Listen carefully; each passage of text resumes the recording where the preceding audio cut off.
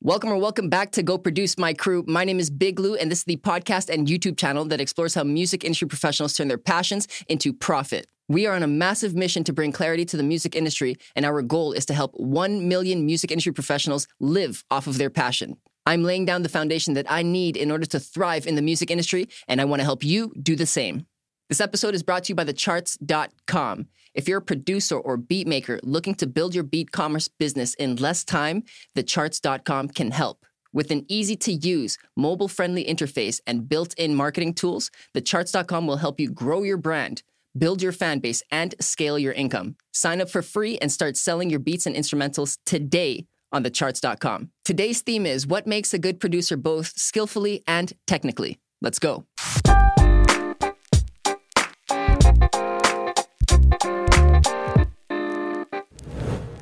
Colombian engineer and producer Esteban Parra has credits as a recording, mixing, and mastering engineer for artists including Shakira, Paulina Rubio, Taboo from Black Eyed Peas, Becky G, and so many more. He studied at the Fernando Sor School of Music and Audio and at the Universidad Javeriana in Bogota. He also has experience in production, recording, and mixing of chamber, orchestral, and electroacoustic formats. Go produce. This is Esteban Parra. Welcome, good sir. Thank you so much for being here. Hi, Louis. Thank you for having me here. It's an honor. I want you to know that we do appreciate your time, so let's make the most of this and go produce, shall we? Okay. All right, so our first segment of the show is called The Basics.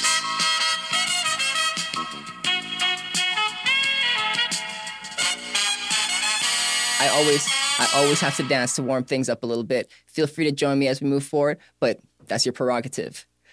Starting off the segment, I want to ask you this question. Is one of my favorites. What is your first musical memory? Well, I guess my first musical memory must be my father being a composer and a orchestra conductor. I think that would be sitting alongside him when he was directing the orchestra. And sometimes I would play to his direction, and all the musicians would have a blast, Of course, watching you do the same thing. Yeah. And then do you think actually doing it and mentally putting yourself in your dad's shoes put you in the position to follow music the way that you did now? Yeah, sure. I mean, he has been a very big influence throughout my life. And I think my musical perspective has been modeled by a lot of the things I've seen him do throughout his career. So I was very, he introduced me to the recording studio when I was a child. So, that must be. It says a lot. Absolutely. And so your dad was one of your role models. I'm curious, perhaps he was the person or there was someone else, but what is the first lesson that you learned in the music industry? Well, I think the first lesson I learned was not to think too much about music when playing, going along with it and not thinking too much. Because music is all about emotion and feeling. So if you think about it, you can't go with the flow, Of course. There can be rules, but you don't have to follow the rules super strictly because it's not black or white with this. You have to feel what is right. And then that's essentially how people like it if it feels good to them. Yeah, sure. And I think rules are meant to give you a guideline, but not to determine how you must do things, I think the most important thing when making music is being true to your musical instinct. That's awesome. Okay, so you're being true to your musical instinct, but what are your thoughts on artists being classically trained? We could just spend a little bit of time on that because I know we dive into it further. I mean, classical training is great, but I mean, it's necessary to have a good technique, but technique is not everything to me. And sometimes that kind of path can limit yourself in being creative and, taking music for what it is. Exactly. Okay, so don't be too structured. The training can be beneficial. It's a tool, but feel it. I like that a lot. I like that a lot. What is the greatest challenge that you currently face outside of COVID? Wow, that's a tough question. Assuming that it's the new normal, that's kind of the new challenge. Like assuming the new normal, a lot of things have changed. Even the way you say hello to people, you're just one is always kind of afraid of getting in touch with someone. So there's that hesitation. Yeah. I'm curious to see what happens when we do open back up and start meeting in groups again, if there's going to be some kind of anxiety around confrontation, if you will. But I do think that is an interesting challenge, and I don't want to spend too much time on COVID, so we'll go right into our next segment of the show. Yes? Yeah, sure. Fantastic. This segment is called The Speed Round. Okay.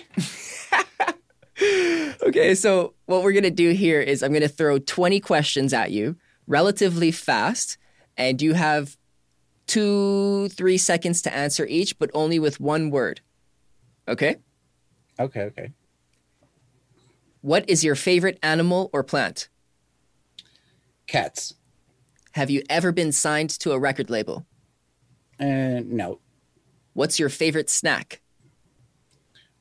I'd say my favorite snack would be like... Who is an artist that you currently find the most exciting? The most exciting, I'd say right now, Oscar Jerome. What's your favorite DAW, D-A-W? I'd say Pro Tools. What is your favorite time of day? Night. At the end of the day, you want a nice big glass of? Coca-Cola. What is your favorite piece of outboard gear? My favorite piece of outboard gear, that would be the LA2A. Where is your favorite place in the world? The studio. Small town or big city? Big city, for sure. What is the first noise that comes to your mind? I don't know, man. If movie is to watch, then Netflix is to? Sleep. Do you have any nicknames?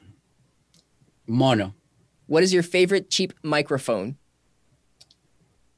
SM57. EQ into compression or compress into EQ? Depends on what you're doing. What is your next vacation spot? Maybe Japan. What instruments do you play? I play a little bit of piano. Would you go to the moon? Not really. What is your favorite music genre? Jazz. And do you have anything unique to your studio? Anything unique? I don't know, man. We made it through. You made it through the speed round. No cuts, no scrapes. We're totally clear. Yes. Right. Did any of those questions stand out to you? The 57, because you can do almost everything with it. Almost everything. I mean, it's very versatile and it's very cheap. I've recorded great vocals through SM57s, That's fair. Okay. And then the EQ and compression one, you said it depends. Can you share some light on what it depends on? Well, that depends on what you're actually doing. If you're recording, then I would use EQ before compression. Sometimes you're using EQs to get rid of acoustic anomalies and for the compressors to do their job right. And sometimes you're just using EQ to add a little more of brilliance or sheen, that depends. And I think that's what a good engineer and a good producer has to be able to determine, judge the situation and then make the best product possible. So I liked how you described that for us. Our next segment is called What's Yo Take? Yes. We're getting a good reaction for each of the effects, so I'm content we made it work. In this segment... You sound surprised. You know what? I shouldn't be. How rude of me. In this segment, we're going to present to you, Esteban, with different statements or scenarios, and we just want your perspective. Okay. Okay. What's your take on helping artists better find their voice? I mean, for me, to get a great performance, it's all about getting, setting the perfect storm so the artist can feel really comfortable. It's very hard to get a real good performance out of an artist that you're just getting to know. So for me, it's very important to be able to be personal and get intimate with the artist, so I can really know what's the approach or what's the path he or she wants to take. And I would do whatever it's at my disposition to make that happen. I'm just trying to be like a facilitator, gateway for the artists to do their thing. So I actually don't have any rules. I would do whatever it takes to get the job done. Have you ever had difficult situations where you were trying to get the job done, but then the artist perhaps changes their minds or they just stop altogether and you have to motivate them?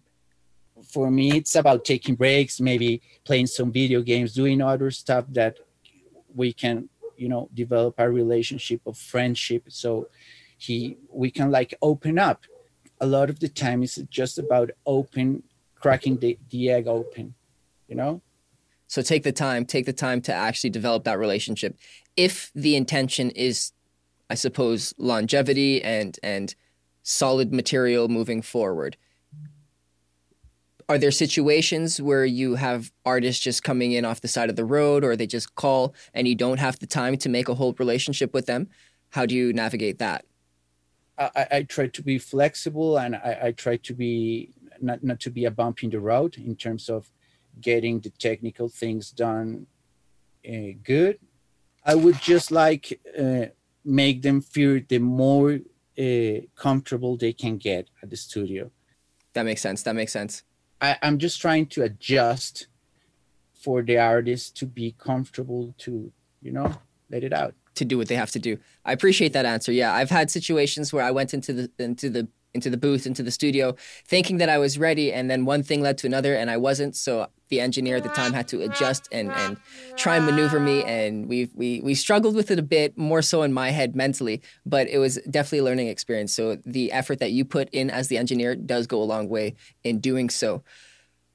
What's your take on this? Analog versus digital, that whole debate. Well, I think that debate is all about context. Digital is really good. It's the same as analog. It's about the mindset and about the tools you have at hand and the time you have available. So if you're mixing, let's say, for example, pop music, there's no way you can use analog all the way, because you have to recall a lot of the different mixing sessions and make a lot of adjustments. It's just not efficient to work sometimes in the analog domain. It's just that if you're going to work with analog, you must be very aware that you have to do maintenance and a lot of things that are just not that practical. It's just about context. Either analog or digital will do the job. It's just about knowing your tools. Knowing your tools and then knowing your destination. How you get there can vary. That's awesome. Yeah. Okay. So how many plugins do you actually use? If I'm producing the song, I always try to commit processes from the recording, so I don't have to stock all the plugins in the mixing process and, crash my computer. But I mean, I don't have rules. I just do whatever it takes. I try to listen to what the music is telling me it needs to get going and communicate that emotion to the audience, you know. So I think it's all about listening. It's not about you, about you as an engineer, and how you want it to sound. It's about giving the music what it needs to be. For young engineers looking to invest in themselves, should they invest in perhaps plugins to make their toolbox bigger, or should they invest that time and energy perhaps into like developing active listening and other kinds of methods? How should they invest their time at the beginning? I mean, one must know its tools, you know. One should know and read about the plugins and the development. All that technical stuff is very important. But I think if you want to become a better engineer, you must listen to music, all sorts of music, different kinds of genres. Because if you don't have like a big library in your head in terms of aesthetics, it's very difficult to know which path to choose. Much more important than technique. That's awesome. Okay, so these engineers, I mean, anyone really, artists can benefit from this as well. Just consuming different types of music and listening. You said a lot of listening, but is there something specific that they're listening for? Or you specifically, what are you listening for when you take this in? I focus on emotion and on what does that music make me feel, because I'm a connection point between the producer or the composer and the audience. And they're giving me these emotions that the music is making you feel. So my job as a mixer or as a producer or as a mastering engineer is to let that emotion come through to the audience, you know? That's awesome. It's like a brain synapse. You're one of the neurons and you're passing on the message. You're relaying the message through, and it's a very necessary step. Thank you for all the work that you do.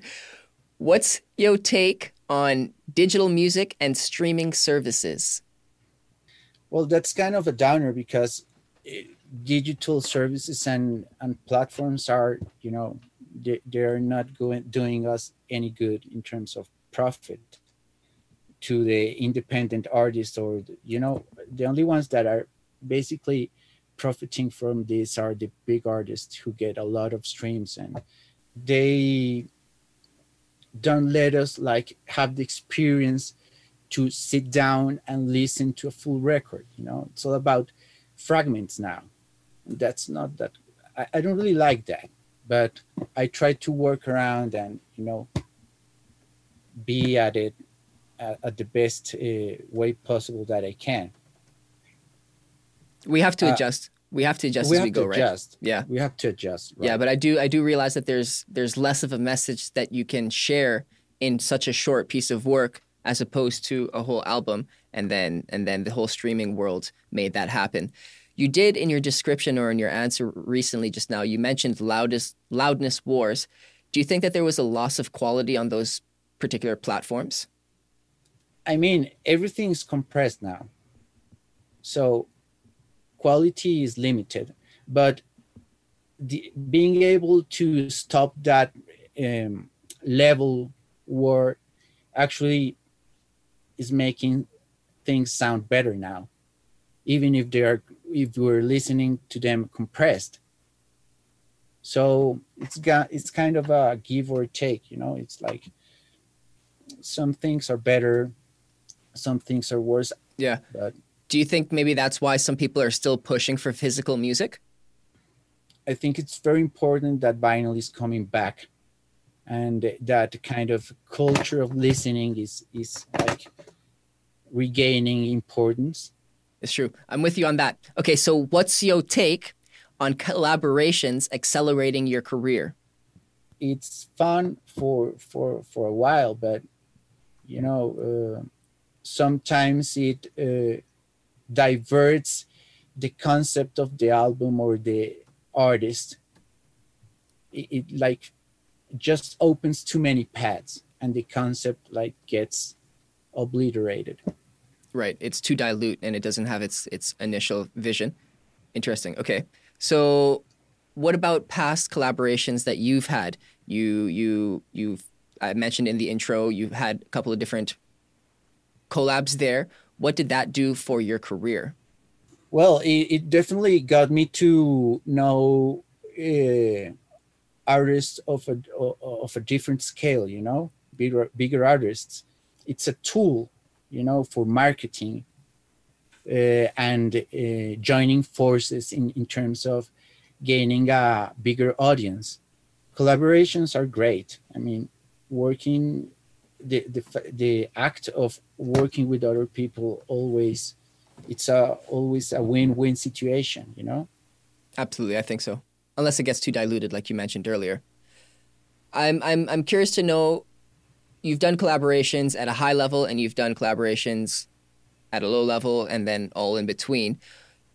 Out of the ones that were say let's say at the higher levels, but no names, what were some high points and low points from those experiences? When working with high profile artists, you are expected to do your work very fast. And I mean, sometimes the quality process of production can be overlooked in terms of achieving the recording itself. There's always going to be ups and downs, you know. It's just about how fast you reaccommodate yourself to the situation. One of the lows of working with high profile artists is it's not about technical stuff or even music related stuff, but political stuff, label related stuff.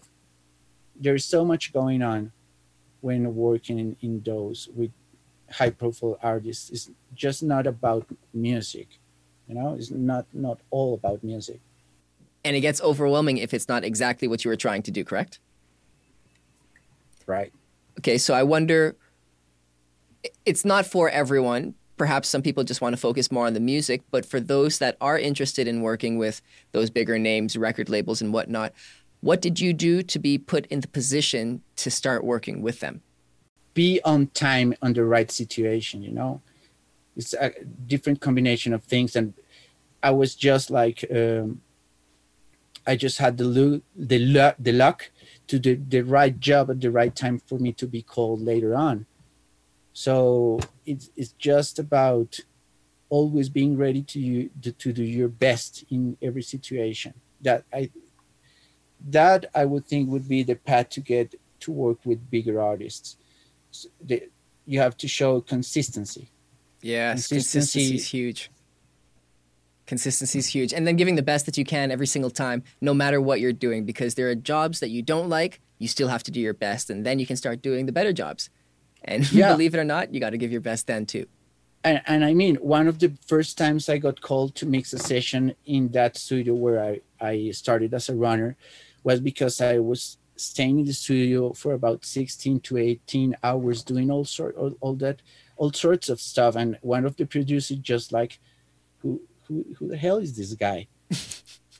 So he was like, he started like getting me to set up the workstations and installing the plugins, you know, and getting the gear set up all together for the recording sessions. And I just like went in a little deeper every time, you know, until I got to be assistant recording engineer, and eventually they would hand over a mix for me to do. Boom, just like that. I love that. Gradual baby steps. That's what I keep on saying. That's awesome. We are now moving into our next segment. This one is called Community Queries. Here we go. All right.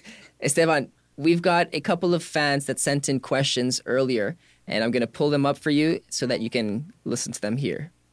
Okay. All right. So the first fan is Ryan Kelly. He is a musician out of London, Ontario, and this is his question. Hey, I have a question. Do you use any gear or software in a way than it is originally intended to make anything completely unique to yourself? one plugin I use from Waves that I use a lot, not actually for what it's for, it's the bass writer. Sometimes I just wanna, excite the volume of some instrument in terms of exciting the volume in terms of time. So I would use that a lot. I'd like to use a lot of tools for different purposes. I mean, sometimes I just don't look at the tool and start like tweaking, just hearing what I'm doing, because sometimes watching the tool may confuse what you're getting into your ears, So That's interesting. Yeah, I think one must always go with the instinct. Instinct is very important. It's there for a reason. I love that. Fantastic. Thank you, Ryan Kelly, for asking that question. Our next fan is Alicia Dariano. She is a performer and educator, and this is her question. Hi. Different countries have different PROs, so I'm curious to know how the splits between artists, producers, and beatmakers work. Thanks. Really aware in terms of what are they doing here right now, because everything's changing, so fast, and specifically in here, everyone's getting a different deal out of, So it's hard to compare anything. That's fair. Okay, beautiful. Well, thank you for that answer, and thank you, Alicia, for that response. You can find her on Instagram at Alicia Dariano. Our last question for fans is Freddy Almarza. Hi, I'm curious to know if you have a unique workflow. Thank you. If I'm working a certain genre, I would listen a lot of different artists from that genre and I try to get my ear ready for what I'm going to do. And then that depends on the process I'm doing. But for example, when mixing, I would really like to get a couple of references of to be able to compare. For me, that is very important, to have different references and to have the artist or the producer reference mix, so I can take on that path they're trying to take, and just make it better without changing it, Enhance it, changing direction. So for me, it's about instinct. So I would use the first couple of hours, for me, are the most important, because that's when you really look at the music with fresh eyes, or you have fresh ears. So you're very determined of what the music needs.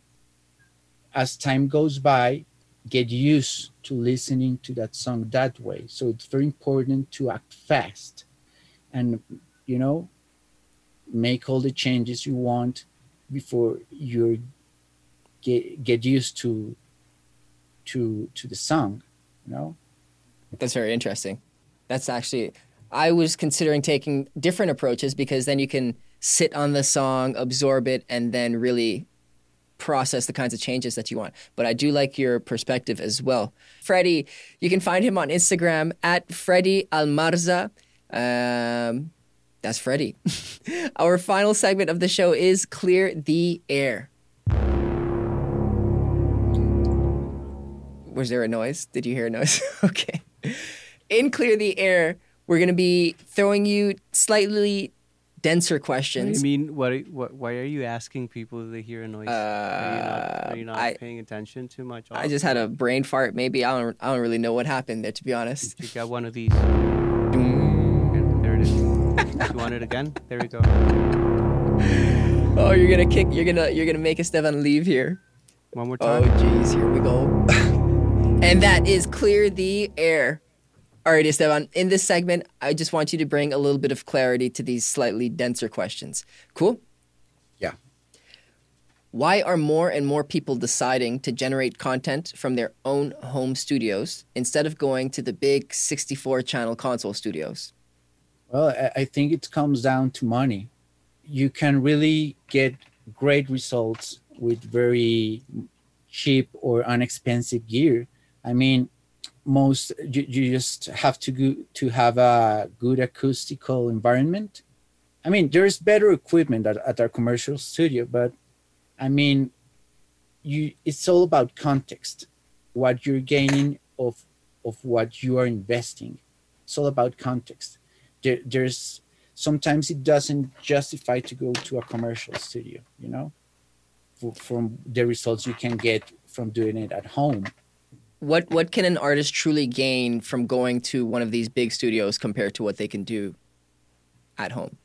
Consistency and the acoustical environment. I mean, an acoustical environment designed by professionals is very, very different in terms of sound behavior.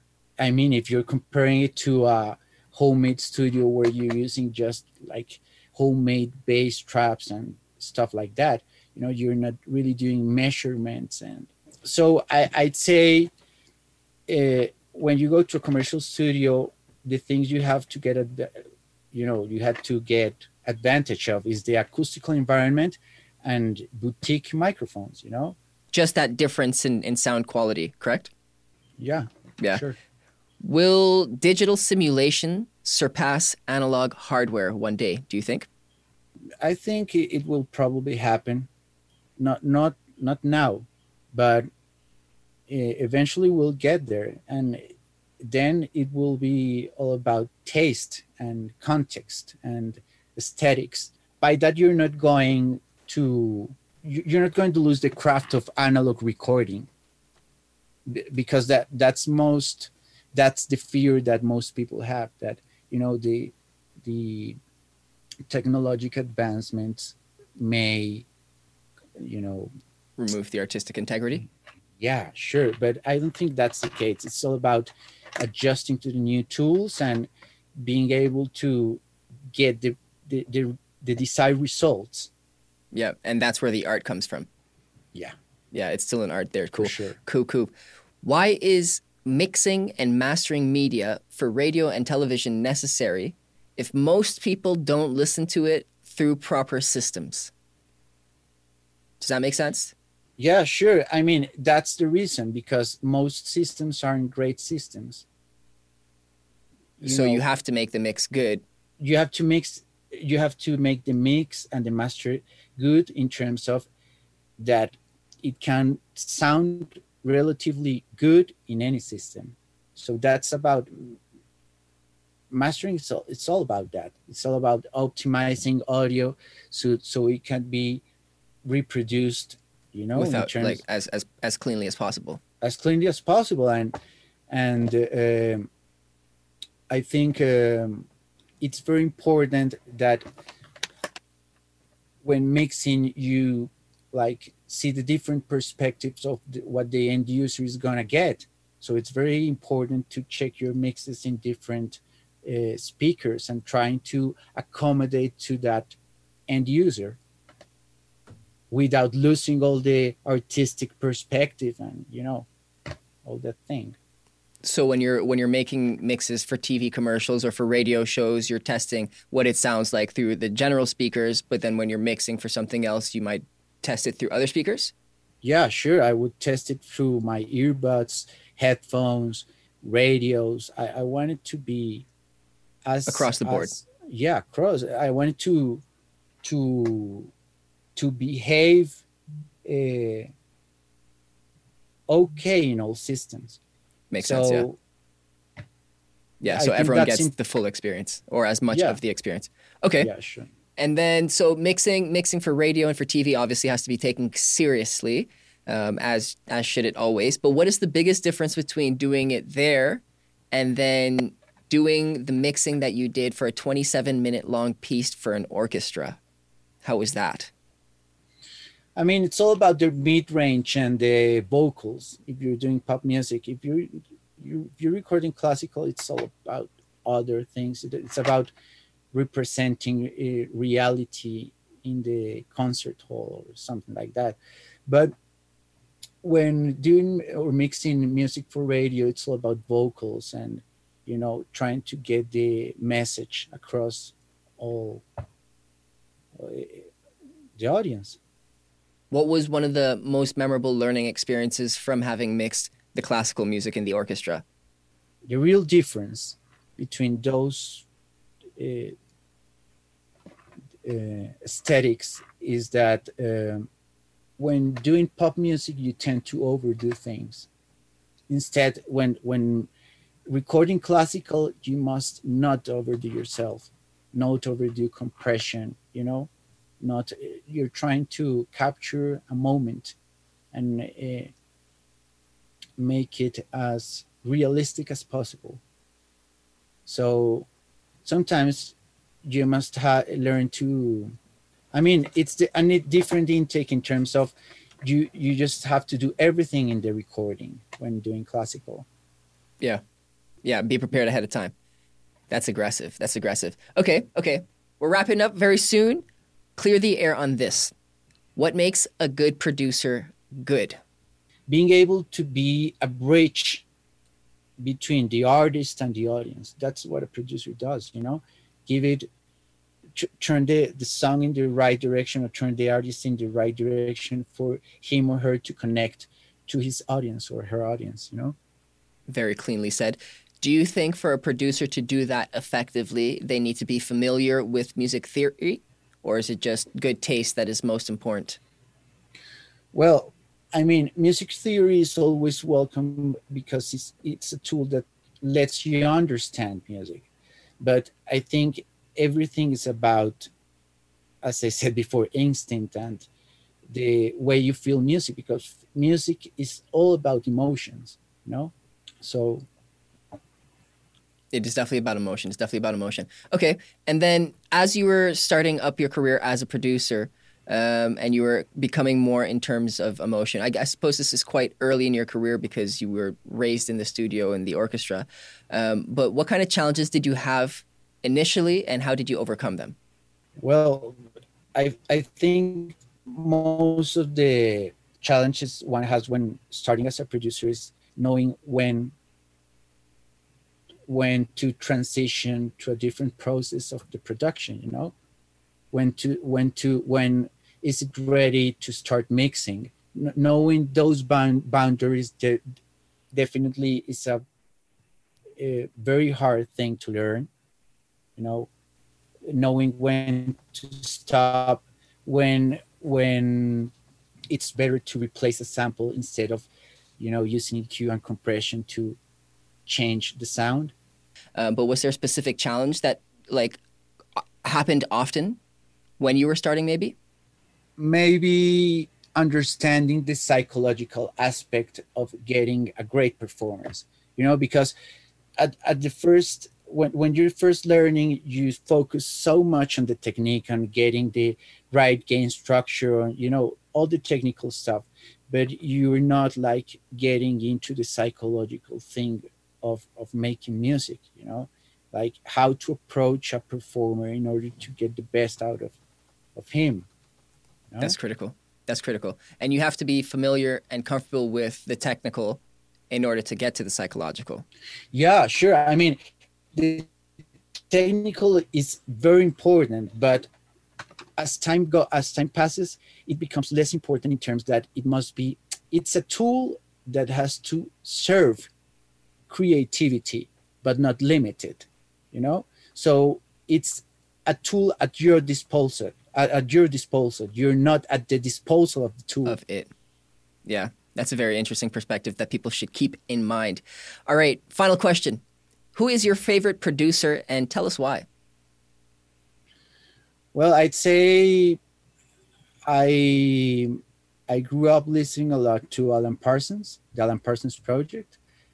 And I really, he was like the reason I got into sound engineering, you know, listening to the Alan Parsons records. And I think that he was a producer focused on the artistic way of making music.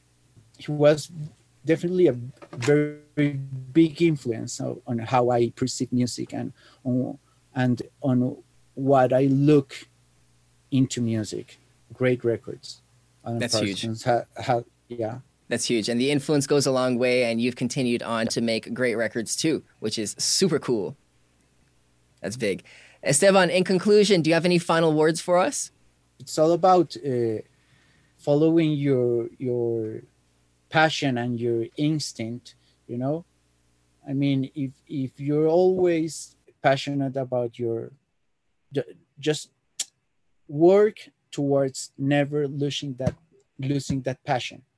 Ooh, that's very important. Very important. Maintain that. Alrighty. Can they find you anywhere, our listeners?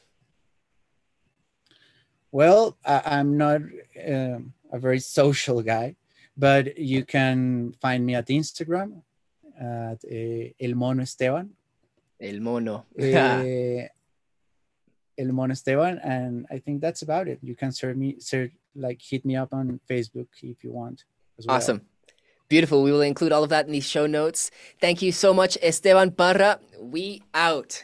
This episode is brought to you by thecharts.com. If you're a producer or beat maker looking to build your beat commerce business in less time, thecharts.com can help. Remember that you can sign up for free and start selling your beats and instrumentals today at thecharts.com. Big shout out to all parties involved. You can find more value at our website at goproduce.ca. Connect with me on Instagram at go.produce. If you're on YouTube, hit subscribe. If you're on Apple or Spotify, make sure to hit download. This will really help us grow our community. I'm Big Lou, and this is Go Produce.